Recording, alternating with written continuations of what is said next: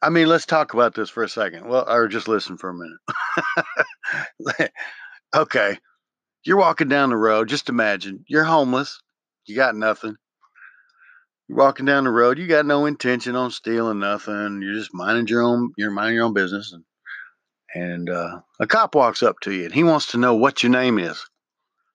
Okay, you figure to yourself, well, why not tell him your name? Well, maybe you're having such a horrible time on the street that you don't want to stop and converse with some guy who's trying to force conversation on you. So you tell the guy, I don't have to tell you my name. The law says I don't. I'm not committing a crime. What crime am I committing? Am I a suspect in a crime? Do I fit the description of a suspect in a crime? I do not.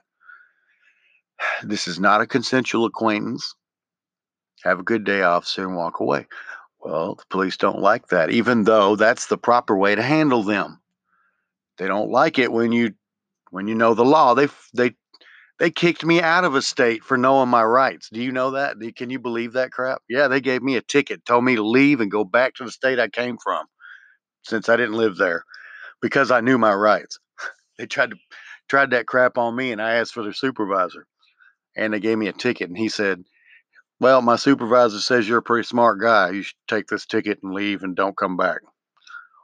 Wow, yeah, just because I knew my rights, because I said no, I'm not giving you my ID. I'm not telling you my name. It's none of your business. I'm not a suspect in a crime. I don't fit the description of a suspect in a crime. I didn't just attack anyone. There's no one with me complaining about anything. You have no right to walk up to me like we're in World War II Nazi Germany and ask me for my papers. No, you don't have that right. And when I tell you no, you don't have the right to get mad at me.